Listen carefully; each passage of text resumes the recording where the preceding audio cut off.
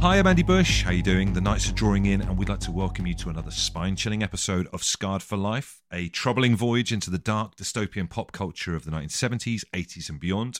I'm joined, as seen on recent webinar, Steve Brotherstone and David Lawrence, co-authors of the runaway success Scarred for Life books. Every week, we're going to be speaking to a special guest who'll be bringing with them 3 horrific childhood memories of something that has literally terrified them since childhood.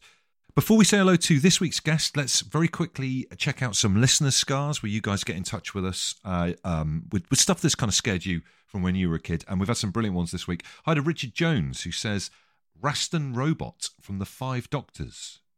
Just some guy in a leotard, but terrifying to a 7-year-old from Ellesmere Port. Do you remember this guy? Yes, I do. He moves very quickly. The Raston Robot is basically, it kind of jumps in the air like a ballet dancer and blinks out of existence and teleports somewhere else.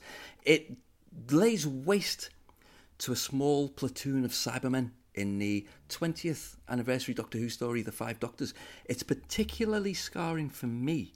I mean, Dave, you probably didn't like the Raston Robot anyway. Basically, this robot is throwing spears out of its arms, these white spears at Cybermen, chopping their heads off, like taking their arms off. There's a short, like it must be 2 or 3 seconds long, this scene of a Cyberman with a Raston spear through its chest. It bends over and vomits thick white milk. Oh. And as I would have been, 14, I was horrified. More than anything else, it just gave me a jolt because I don't like seeing people vomit. Is that a little bit like, I remember in Alien, when they finally work out what the droid, the AI guy is, the robot guy is, and he kind of vomits a bit of kind of gross, robot vom. Yeah, well, I think I hated that as well. That series, the series that followed that, they really followed up on that with much more vomiting because in the next, sorry about this, Andy. In the next series, these Warriors of the Deep. It ends, spoilers, it ends with them releasing a poison gas into the atmosphere and all the Sea Devils and the Silurians vomit themselves to death. Just more vomit. Bloody hell. Yeah, that's it. They must have had a production meeting. It's like, we just get a bit more vomit in this season. They're great. Keep them coming in. Your scars. You can tweet us at Scarred for Life 2.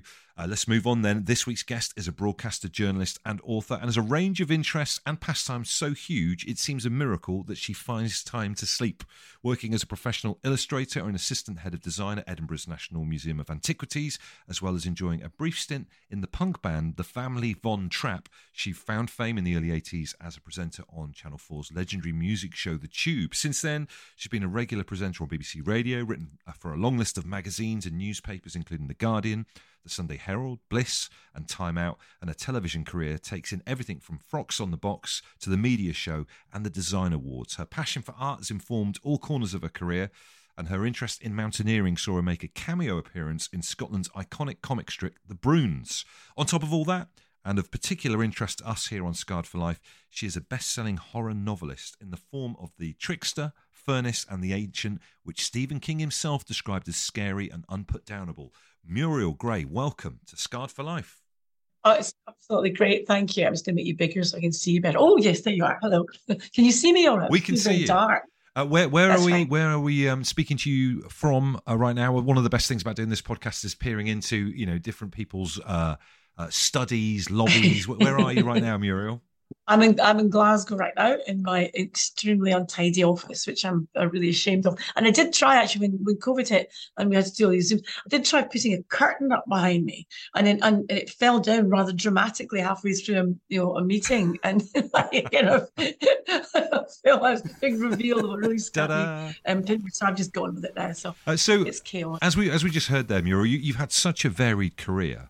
And it's daunting stepping into a new sphere and doing a new thing.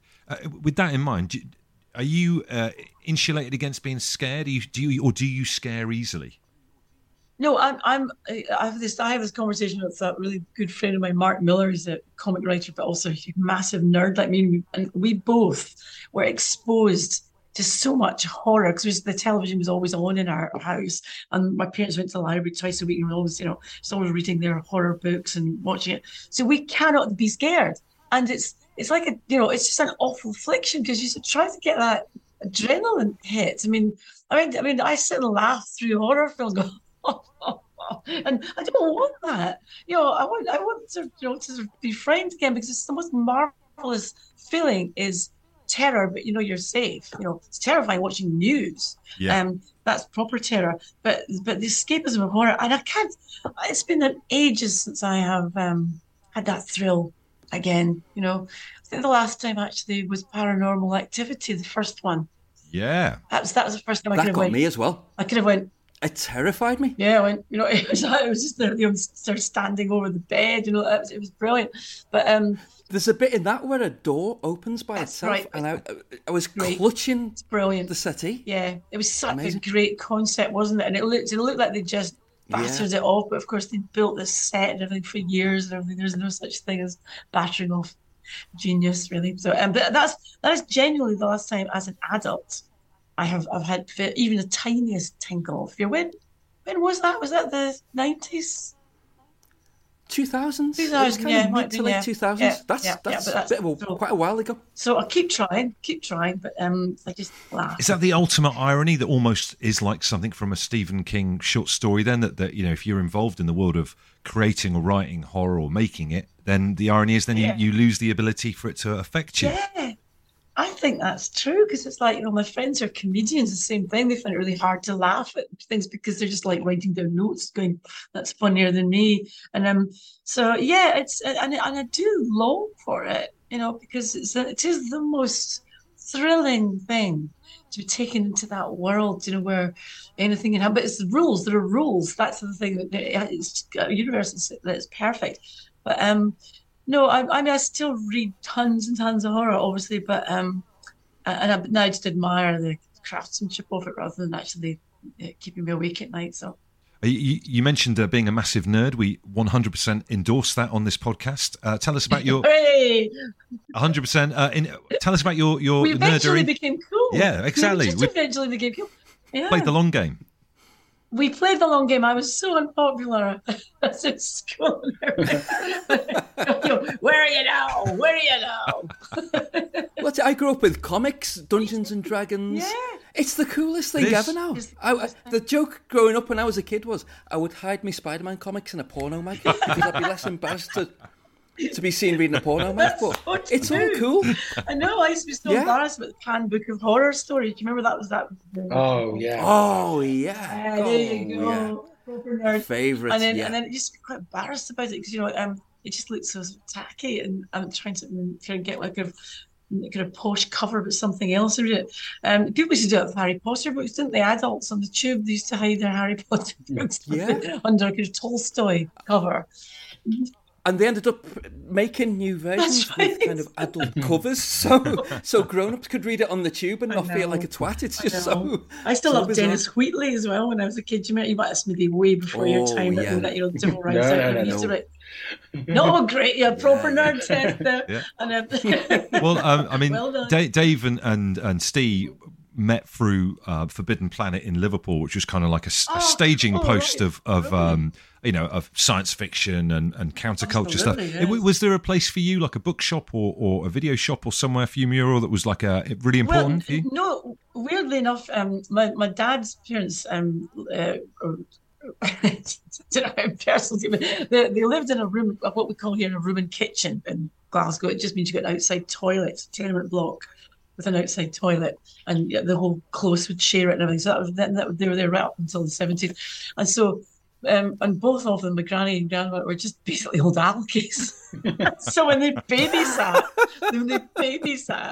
they just going to leave my brother and I outside pub, which is at the corner of North Side Road, which is called Clancy's at the time. But next door to my granny and granddad's close was this shop that had imported American comics.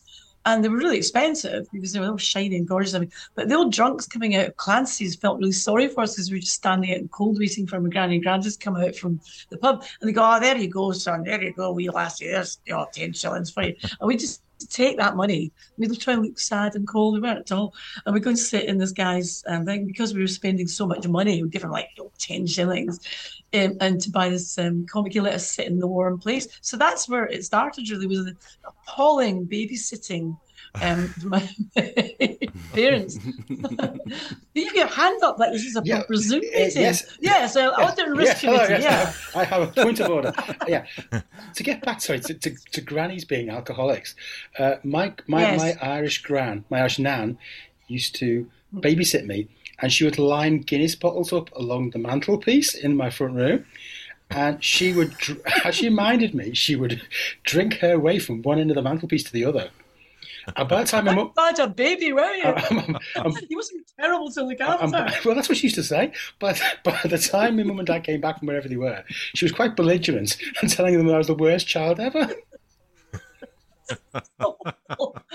Well, this alcoholic granny might come back into this meeting again, actually, because there's another proper story around it. But it said features large, so that was my first introduction to it, and from a very early age. Then my mum and dad were massive horror fans, and they were huge M.R. James fans and all that stuff. So, so I kind of got it off them as well. I remember going up to Edinburgh a lot when I was a kid because my uncle was a lecturer at the university there, and he used to regale us with some unbelievable Scottish ghost stories. Do you think Scotland in particular is like fertile ground for the unusual and ghosts and stories like that? Would you say, Muriel?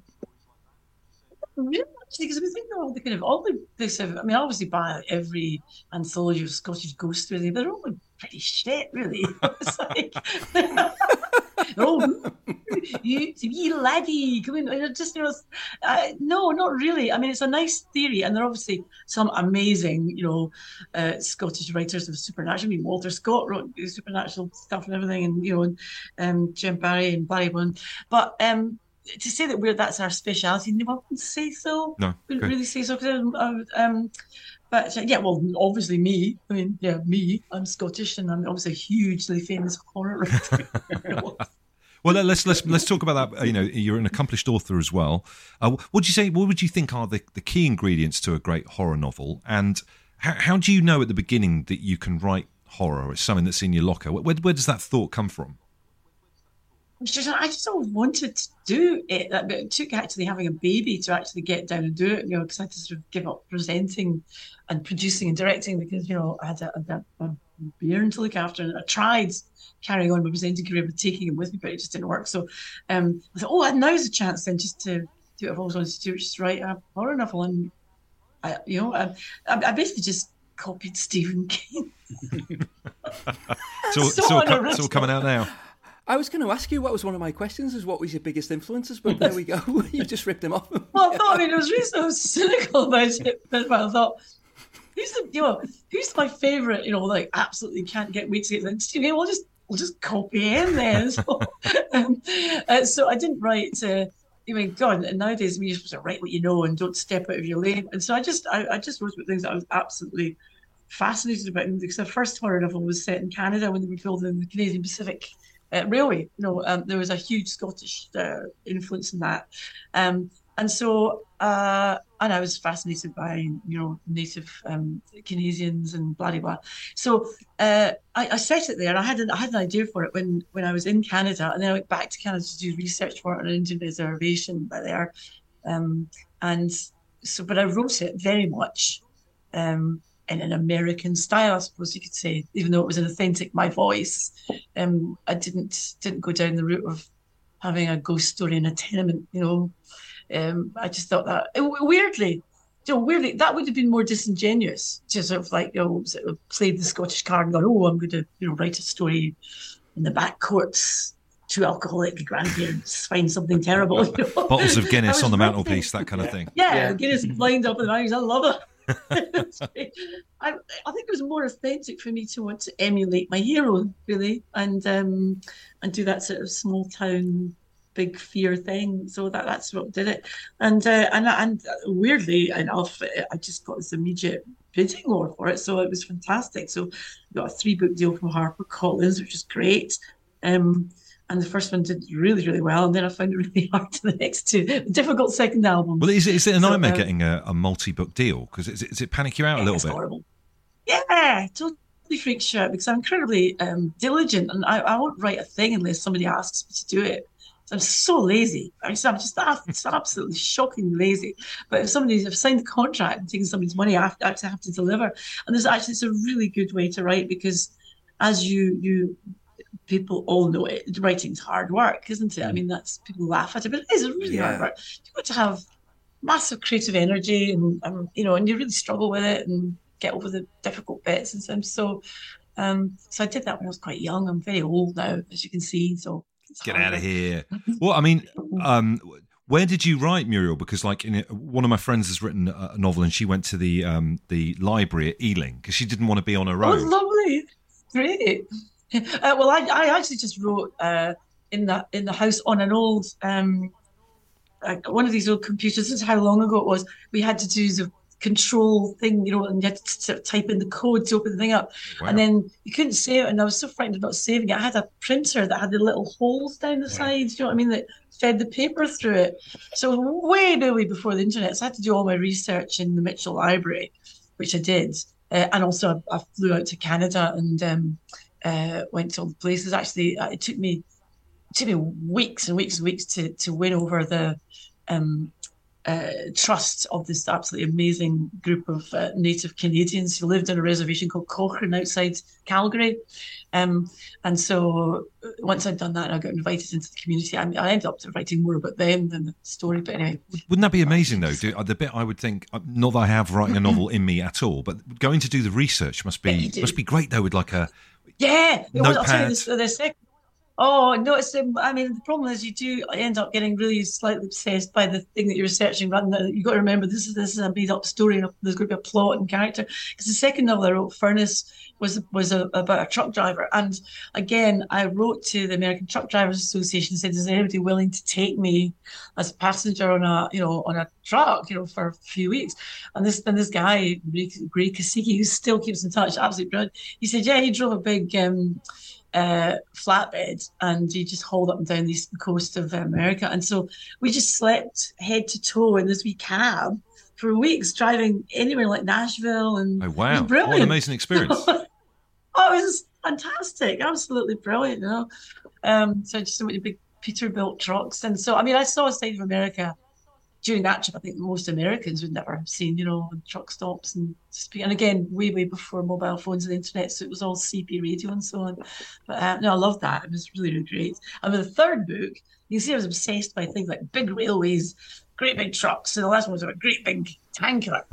so I went onto a Colombian oil tanker that was anchored here. Wow. It was great, which was very funny at the time. I was being allowed to look around because the tax guys and the immigration guys were ripping it apart looking for drugs because it's come in from Colombia, and they're like that. Yeah, this happens all the time. So I've been to cofferdams and all that stuff, so it was really good. Oh wow, that's an amazing thing to go and research. So is there like, do you think there is a bit of there isn't a formula for writing a good horror novel, but are there any kind of key components that you think that need to be in there at all? I think one of the most important things is even if you're creating a mad universe like King does, for instance, or Clive Barker, say, it still has to make sense. So you can't just make up something and then anything can happen. If anything can happen, then it's boring, frankly. Right. There's got to be rules. And so, actually a brilliant horror. Oh God, I should have written her name down. Who wrote The Last House on Needless Street? So brilliant, absolutely so brilliant. I need to Google it while I'm speaking to you. She deserves a shout out. In fact, she won the Shirley Jackson prize. Absolutely brilliant. And again, it wasn't. I can look Catriona Ward. Thank you. That's her. Yeah, it was great. It was such a refreshing thing. It wasn't. It was. And at the beginning, I thought I'm not sure about this because it was. I thought it was breaking the rules that it was going to be supernatural. And then not be supernatural, you see what I mean? But it didn't break any of the rules, and it was just stunning.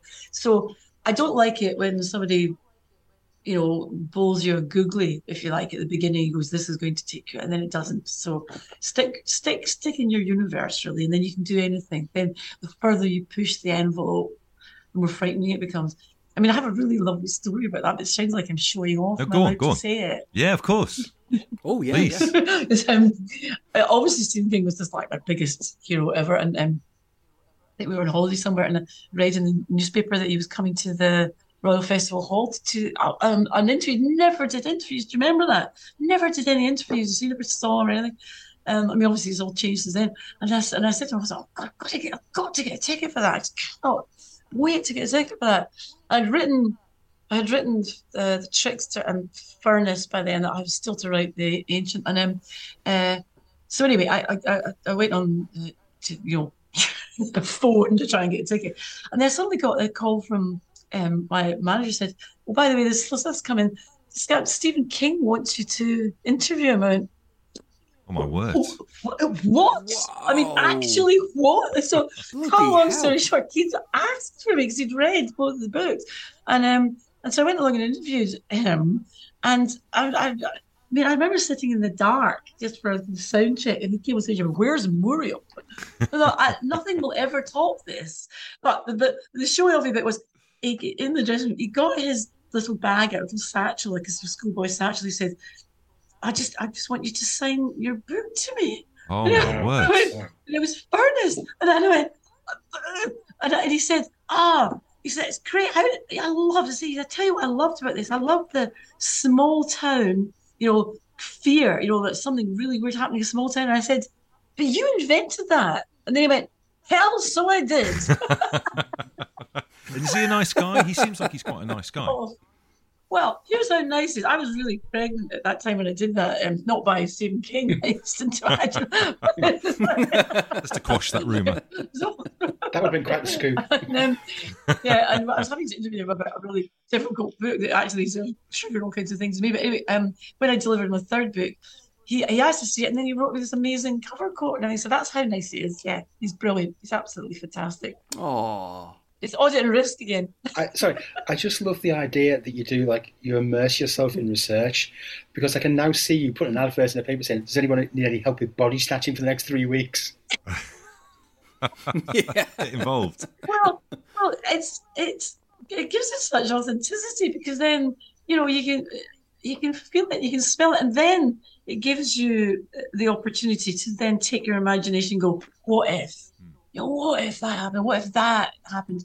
But if that bit doesn't ring true, then how are you going to do this? You see, again, if we go back to King's work, sorry, I'm focusing in far too much because there's so many other people to talk about. But I mean, that was what made him so famous, was taking the absolute authentic, blue collar worker of America, and then introducing, amazingly kind of fantastical ideas. And that's not really a genre. It was just him observing his life and going, what would happen if this? So I was going to ask, because I'm a horror obsessive. I can't even remember getting into horror. As far as I remember, it's just always been a part of my life since I was 3. So I take it you were always a horror obsessive, like me, since you were a little kid. Yeah. What did you grow up on then? What was your horror fix when you were little then? Everything, like I just said, my parents let me watch anything. And, yeah, mine did. Turn of the screw. Because do you remember, were your parents the same? Actually, so where they would put the telly on and they wouldn't turn it off because it said you couldn't turn it on or off because the tubes had to heat up. Do you remember that? Yeah. Maybe. Yeah. The ozone smell. My mum and dad didn't keep tabs on what I was reading or watching. So I had very strict bedtimes, Monday to Friday. Yeah. It was a school night. Friday night and Saturday night, my mum would come downstairs and go, are you coming to bed? And it was 1:30 in the morning when I'm watching horror films. I know, absolutely the same. And also they like watching them as well, because my mum and I really, really loved watching it. And so just had some inbuilt sort of family love of horror.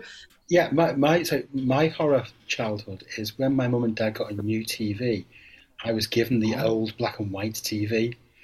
I know. Creepy, yes. That is so posh, your own TV. What age were you? 6, 7, something like that. Oh, that is Beckham's. I know. David's very well healed. Yeah, yes.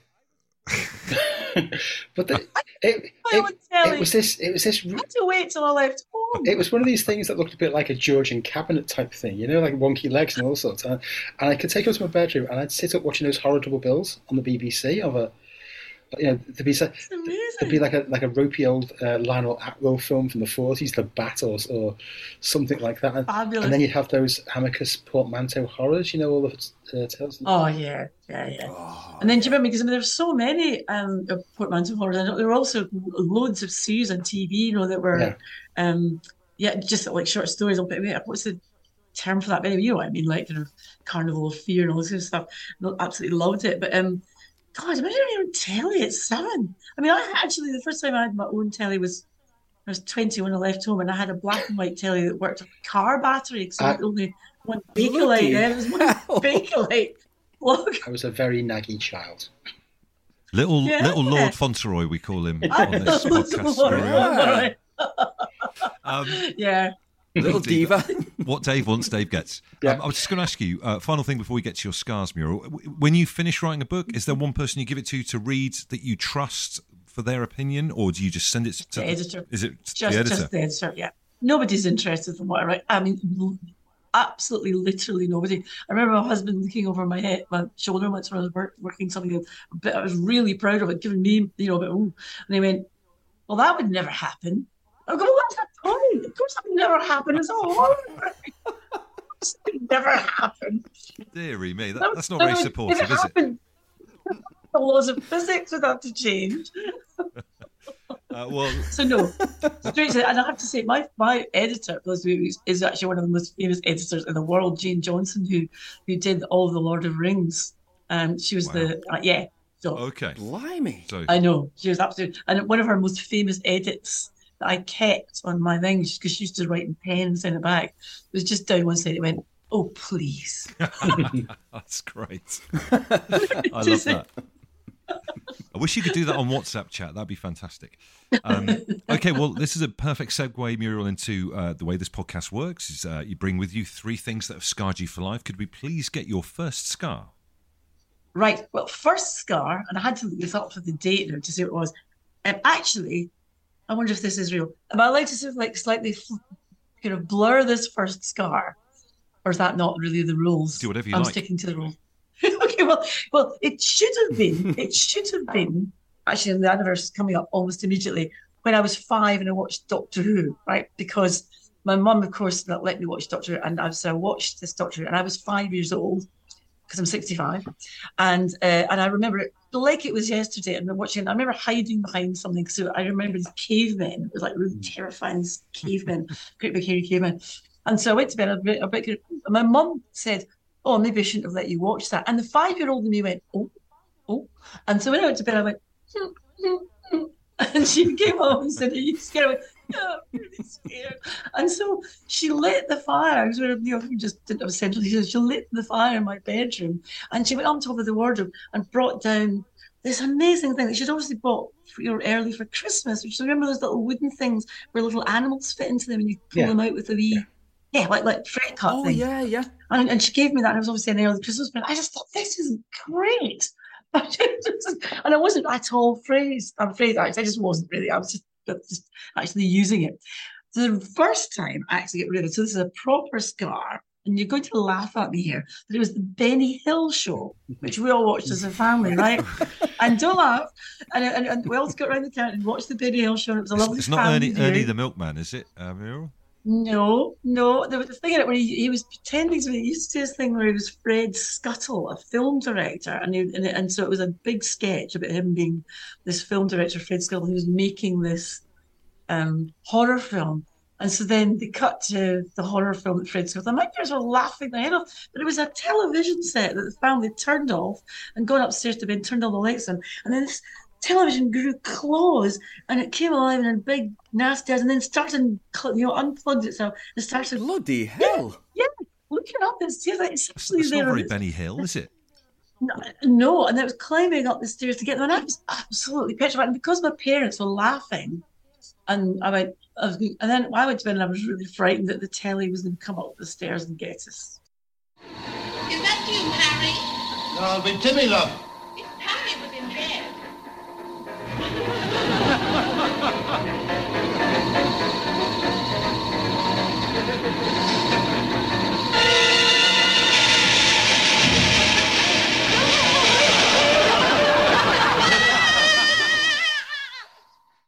So that was a proper scar. I mean, this is a recurrent theme actually with this podcast. Sometimes when comedy turns bad or sinister, it's more scary than maybe you're expecting a scare. Yeah. Do you know what I mean? Oh, absolutely, yeah. Well, that's the thing. With a comedy show, you expect to laugh. we talk about this. There's the two Ronnies, which obviously is a cuddly light entertainment thing. When I was a kid, they had that continuing weekly serial every series, and one of them was the Phantom Raspberry Blower of Old London Town. Oh yes, I remember that. Yes, it scared the shit. it was like out Jack of the me. Ripper. That's It's a right. bit- yeah, but he kind of had his cape and went, I saw that. and Yeah. people would die of fright. But it was filmed Yeah. like a horror film. Well, I thought it was when horrible. they did comedy then, or when it was broken comedy like the two Ronnies, and I'm going to get boring now, is that in the studio it was on tape, and then when they went out of the studio, obviously the cameras were too heavy, so it was all on film. It was on 35mm, and so so that was shot outside on location, so it already had that from the lighting to everything. So I still remember that too. You're absolutely right. And Don't watch the Benny Hill thing. And the Fred Scuttle piece, which I watched it on the train actually on the way back. Oh, home did from you? work Have you tonight, seen and it? It's horrible, isn't it? absolutely horrible. There was a guy watching over my shoulder as well, thinking, "What's this guy looking at on his phone?" But the bit that it's kind of obviously aping the Twilight Zone a little bit. And do you know what? Yes, yeah. One thing getting into this podcast series, I thought more people would pick Twilight Zone episodes as scary, because it kind of scared the life out of me a little bit. But maybe, I don't know. What's your view of the Twilight Zone, Muriel? Is that something that you... Oh no, it didn't scare me. I absolutely just ate it up. I just devoured it. But because it was a mix between science fiction and horror, it aired much more to the science fiction side, which I also am a huge science fiction fan as well, obviously. But science fiction is rarely scary, it's alien or something, but it's more thoughtful. There's always imagine if you would, a man on a plane. Yeah. Do you remember that one? The guy in the plane, he sees the monster. Yeah. So, yeah, that's right. I love that. Again, I just consumed that hungrily, but never really being scared by it. And so I think you're right, David. It's that you don't expect to be scared in a comedy show, so that's why you go. Ooh. Whereas in the Twilight Zone, it's going to be scary. And what was the one that started? Do you remember the TV series? At a fairground, going round and round. That was nobody in it. Do you remember? Tell us I think it was Is that what you're talking about? Oh, that's the one, the spinning thing, isn't it? It had a big top. It had a sort of a big wheel, and that really rings a bell. I'm sure it's like early 70s. It was early 70s, and then it was short stories put together, and it was brilliant. I love that one. It's not like Box of Delights or anything like that, is it? No, it's no. That's John Masefield. That's a very brilliant thing. I've actually got the series you're talking about, and I got it on this ripped bootleg DVD, and I need to. What is it? I can't remember now. I will have a good think. You tell me.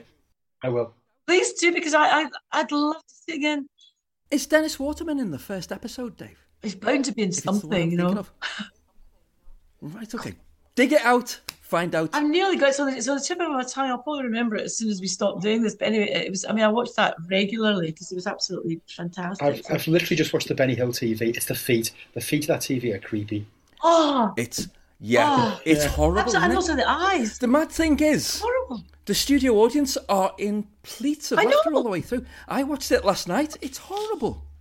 If I was 5, it would have traumatized me. It's got a American Werewolf in London kind of pulsating, growing feet thing going on there as well. It really, really has. So it comes with a warning. Watching that, it does come with a bit of a warning. Oh, I love that movie. It's funny. I haven't thought about that movie, but that's a brilliant, brilliant movie, because again, that's comedy and horror as well. Don't see your type down here much, and then it's taking but in fact, the most frightening bit in that film is the waking up and thinking it's a dream, and then waking up again. Yeah, it's just genius. Yeah. Copied a million times over, but I think that was the first time that was used, wasn't it? Well, that's a big thing about horror comedies. It's this. I think the secret to it is to never dilute the horror. Absolutely. Theatre of Blood is one of my favourite films. Oh, yes. It's laugh out loud funny, but the horror, it absolutely traumatised me as a kid. There's the scene where, what's his name, Arthur Lowe's head. Oh, gosh, yes. They slice it off, but put it back on the body so neatly. When the wife wakes up and tries to shake him awake and his head rolls off his body. Oh, my God. I can never work out why his head is on the milk bottle at the end of that scene. Well... Oh, yeah, it is. It's kind of pitched. I'm not sure. Did they replace his real head with like a waxwork head and put his real head on the milk bottle on the step? Was that I could never... No, it was supposed to be his real head, not that. Yes, yes, it was.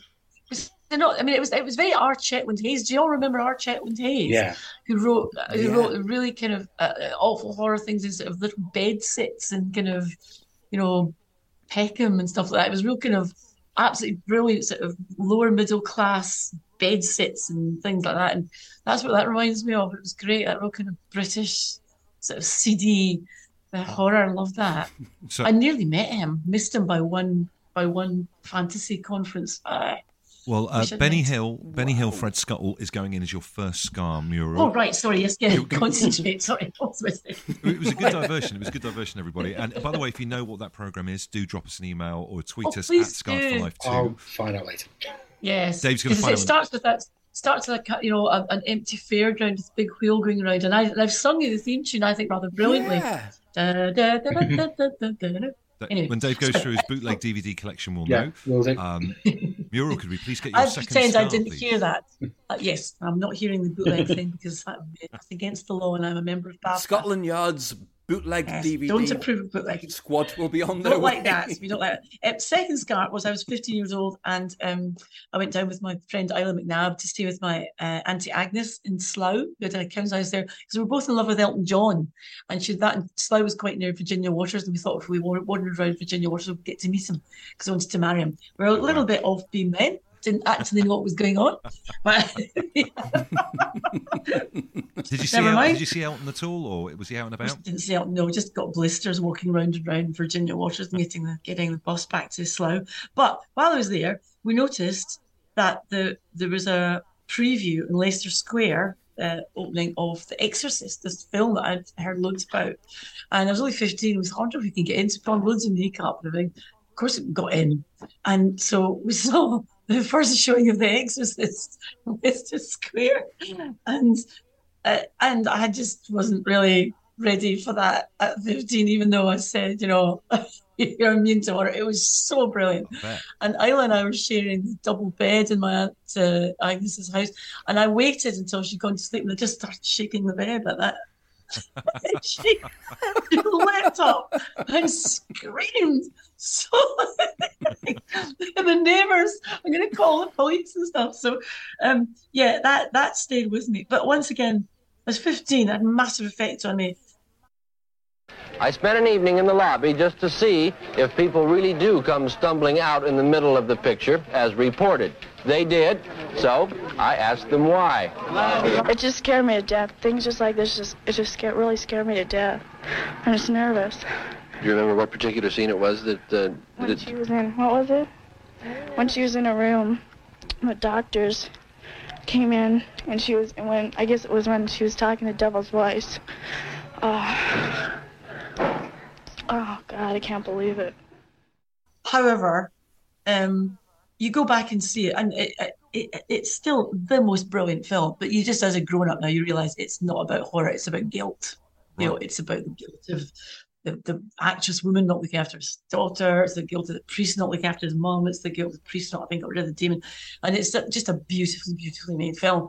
But I wasn't expecting it to be that terrifying. It's not terrifying anymore. Obviously, it's funny now, but it was frightening then. And is that like a almost kind of delayed shock, post-traumatic stress that you had there with this shivering later on in the evening, having watched it at the time? Yeah, it stayed with me for ages. I mean, it was like, I thought, and because of the age I was, girls at that age, I remember going back at school and someone said, let's get a Ouija board. I went, no, and there was no Ouija board parties.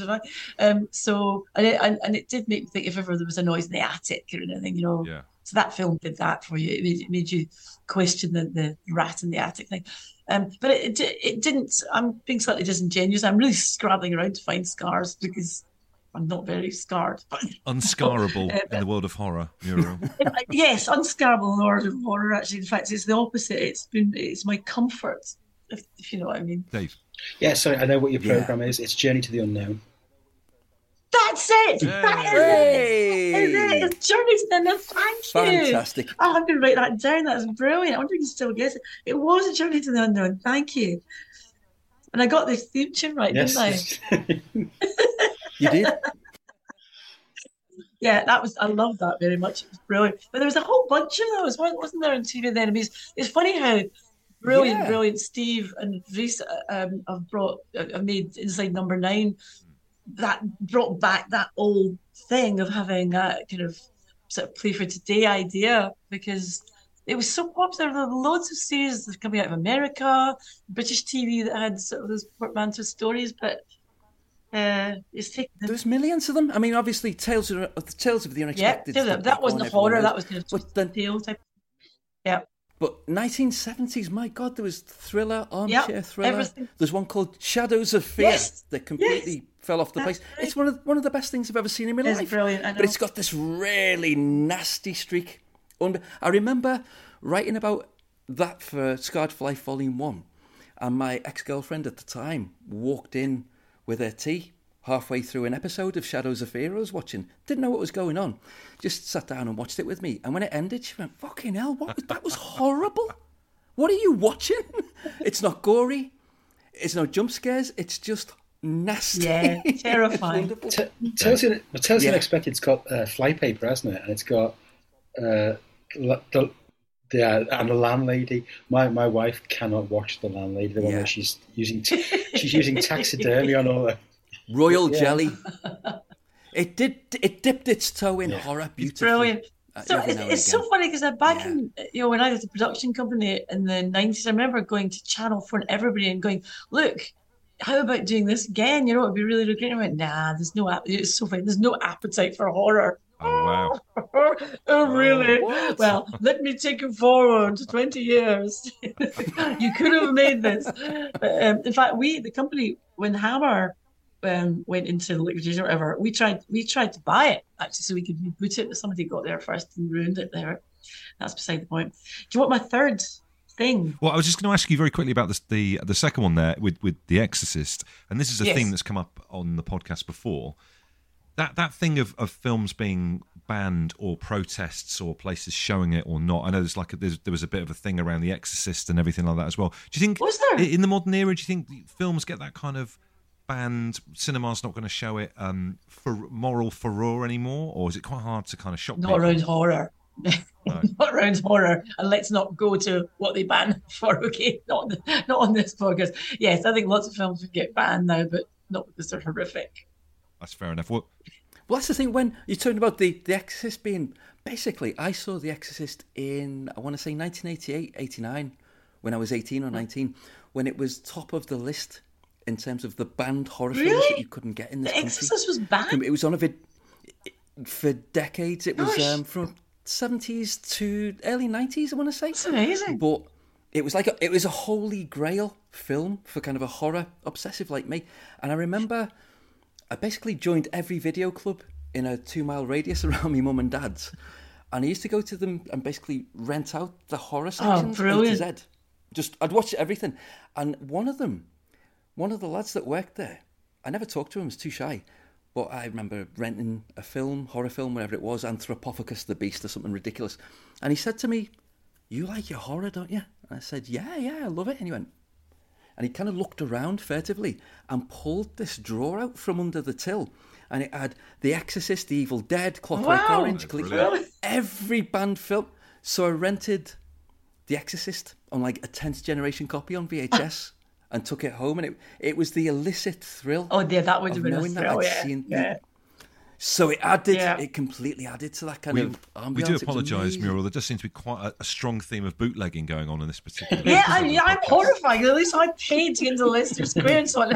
I just want to say I don't partake in any counterfeits. It's mainly David. No, the only bootleg copy of anything I own, which is terrible, is it was the Granada version of The Woman in Black. Do you remember the television version? Oh, and it was not for sale, and it's still not for sale on DVD. And so I went onto some American website and I got a copy of it, and it's really crappy generation. But even then, actually, there's the thing that scared the Jesus out of me. I mean, and that guy who directed that, was just a sort of jobbing TV director. He wasn't a famous horror director or anything. And it has never been bettered. I mean, the film versions are rubbish, and that one is just so fantastic. I mean, do you remember Absolutely. It? Just... Well, we've spoken to Andy Nyman. That was his first acting job, wasn't it? Oh, that's yeah. And so it's just absolutely fantastic. Her staring, her face, she's just standing there staring, and he feels it in the back of his neck. Do you remember when she's in the graveyard and she's staring at him?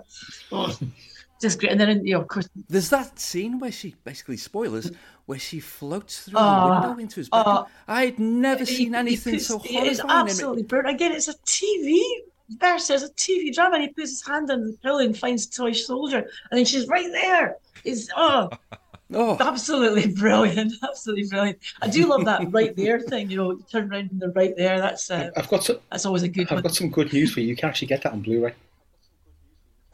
Yes, yeah, that's legit. Yes, you can legitimize your Susan Hill was so proud. I can't. Because Susan Hill was terribly proud about it not being out on DVD. You just think that's like people going, for the 100th time, we do not sell hot chocolate. It's going, why would you release this?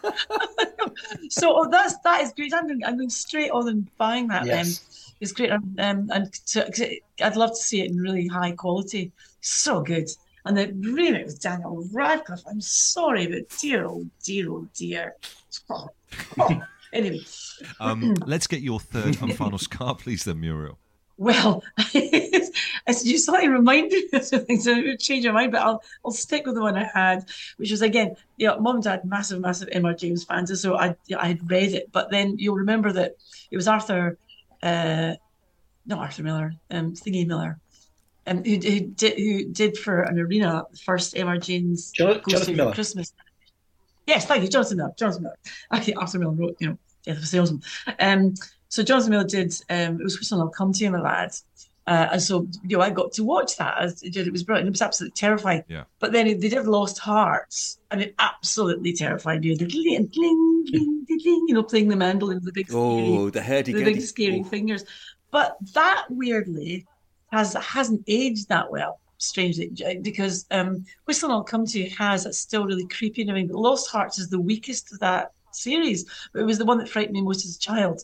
But you watch it now, and the brilliant genius who's Mark Gatiss, it's brilliant. He's rebooted that for the BBC. Does it every year, and he did Count Vegas last year, Manx. But so that really did slightly scar me because I was quite frightened of those children. But it didn't last. So you watch things now, and they're still scary. Do you remember one of the ghost stories for Christmas? They didn't stick with M.R. James. They went with Dickens' The Signalman. Yes. And we just watched that again recently, and it's still brilliant. Yep. It's still absolutely brilliant. The bride falling to her death, and they go, whoa, there. That has aged brilliantly. Peter Sallis, wasn't it? It was Denham Miller, wasn't it? Was it Denham Miller? Yeah, yes, Denham Miller. Sorry, Denham Miller, not Peter Sallis. Yeah, it was Denham Miller. Thank you. And he's brilliant, absolutely brilliant. That haunted face, it's just so great. It's the mouth that gets me. The other one, the mouth. Yeah. Yeah, the mouth. Well, I think that's the thing. There's every stage of horror you go through as a horror fan from when you're a kid. It's ghosts and spooks and stuff. And in my teenage years, it was gore and video nasties and intestines, which I soon grew out of. But I don't watch them now. It just either bores me. Yeah, I find torture porn not that interesting. Except the only series I did love, because again it's so clever, with Hostel, because the story was so brilliant. It's such a great premise, and in the first one they take a long time setting it up before they get to the actual kind of torturing, sort of torturing students. Who wouldn't like to torture a student occasionally? But it didn't get any. It's the horror that kind of crawls in my head and kind of it stays in my head and lays eggs. That's I can't stop thinking about it. That's peripheral horror versus, it's John Carpenter versus Alien, if you like. It's like, Alien was all, you didn't get to see the monster, you were just terrified that it was coming for you. Whereas Carpenter just decided from the word go with the thing that you were going to see it, and you're going to see it in full, in full Technicolor and light. And they're two different approaches, obviously, and they both worked fantastically, because I'm a massive fan of both of those, of Ridley Scott and John Carpenter. But you're absolutely right, Steve, that it's the thing that's the M.R. James thing. He never tells you what the thing is, ever. What is it? It's like, is it a demon? Is it a ghost? He doesn't tell you. Well, a couple of them are obviously ghosts, because you get sort of a denouement of, that was her. But some of them, what is it? What's what's the thing? What have you just dug up? And so I agree with you. That's the horror that really sticks you. That's why Paranormal Activity was so frightening. Yeah. And the Blair Witch Project as well, because you didn't know what it was, as you couldn't see it. So, yeah, your imagination kind of fills in the blanks a little bit there as well. Yeah. So there we go then. Your 3 scars, Muriel. Benny Hill, Fred Scuttle. Probably one of the most unusual scars we've had so far, but having watched it on the train, you've got a point. Number 2, The Exorcist. And then number 3, Lost Hearts, M.R. James. That's a bit obvious. I wish I'd been more original. I'm sorry. No, absolutely spot on. No, they're great. Muriel, what's next for you then? Obviously, you've so many things you've achieved. What's next for you? What's on the horizon? Well, to keep my hand in, I do contribute to a lot of horror anthologies regularly, because it's a bit, like horror writing is like weightlifting. You've got to keep doing it. But I do have I've actually got 11 unfinished books on my computer that stop at 35,000 words. Wow. I know. Just don't go there. I mean, I really do need a therapist. And I have some very close friends who are massively successful writers.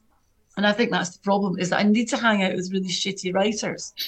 So that I really, so that I think I get too festive. So I stop hanging out with multi-million bestsellers, because then I always go back to go, nah. And so I suppose what's next for me, because I'm talking just in horror terms. Obviously, I do lots of other things as well, but let's not go there, because they're all difficult and ghastly. I promised you. I'm going to do that, and I'm going to promise you that I will finish this book, because it's slightly supernatural, or is it? It's one of those, and it'd be a waste of 35,000 words. Yeah, what is it about 35,000 that is the point where you It is. It's always the point. One of them stopped at 20,000. It's a really good one as well. And I came up with this other idea, which I've only written 15, that actually recently, called The Ghost Therapist. With this woman, I start telling the plot. I'm not going to do that. It'd be really boring. But the one that I must finish is called When I Leave the World Behind, and I must finish it. Good title. I think it's a great title. It's an Irving Berlin song. Ah, well, it's been an absolute honour to have you on the podcast. Muriel Gray, thank you so much for chatting to Scarred for Life. Oh, no, the honour is mine. Thank you so much. That was great fun. A massive honour to see you all. Thank you very much. That's it. That's another episode of Scarred for Life in the can. Thank you so much for your company. We'll be back next week with another special guest sharing their deepest, darkest fears. A big thank you again to Muriel Gray. You can get in touch, and we love hearing from you at Scarred for Life 2 on Twitter, Scarred for Life Book on Instagram, or drop us an email, old school, contact@scarredforlifebooks.com. You've been listening to Scarred for Life. Thank you for joining us, and remember, do have nightmares. We'll see you next week.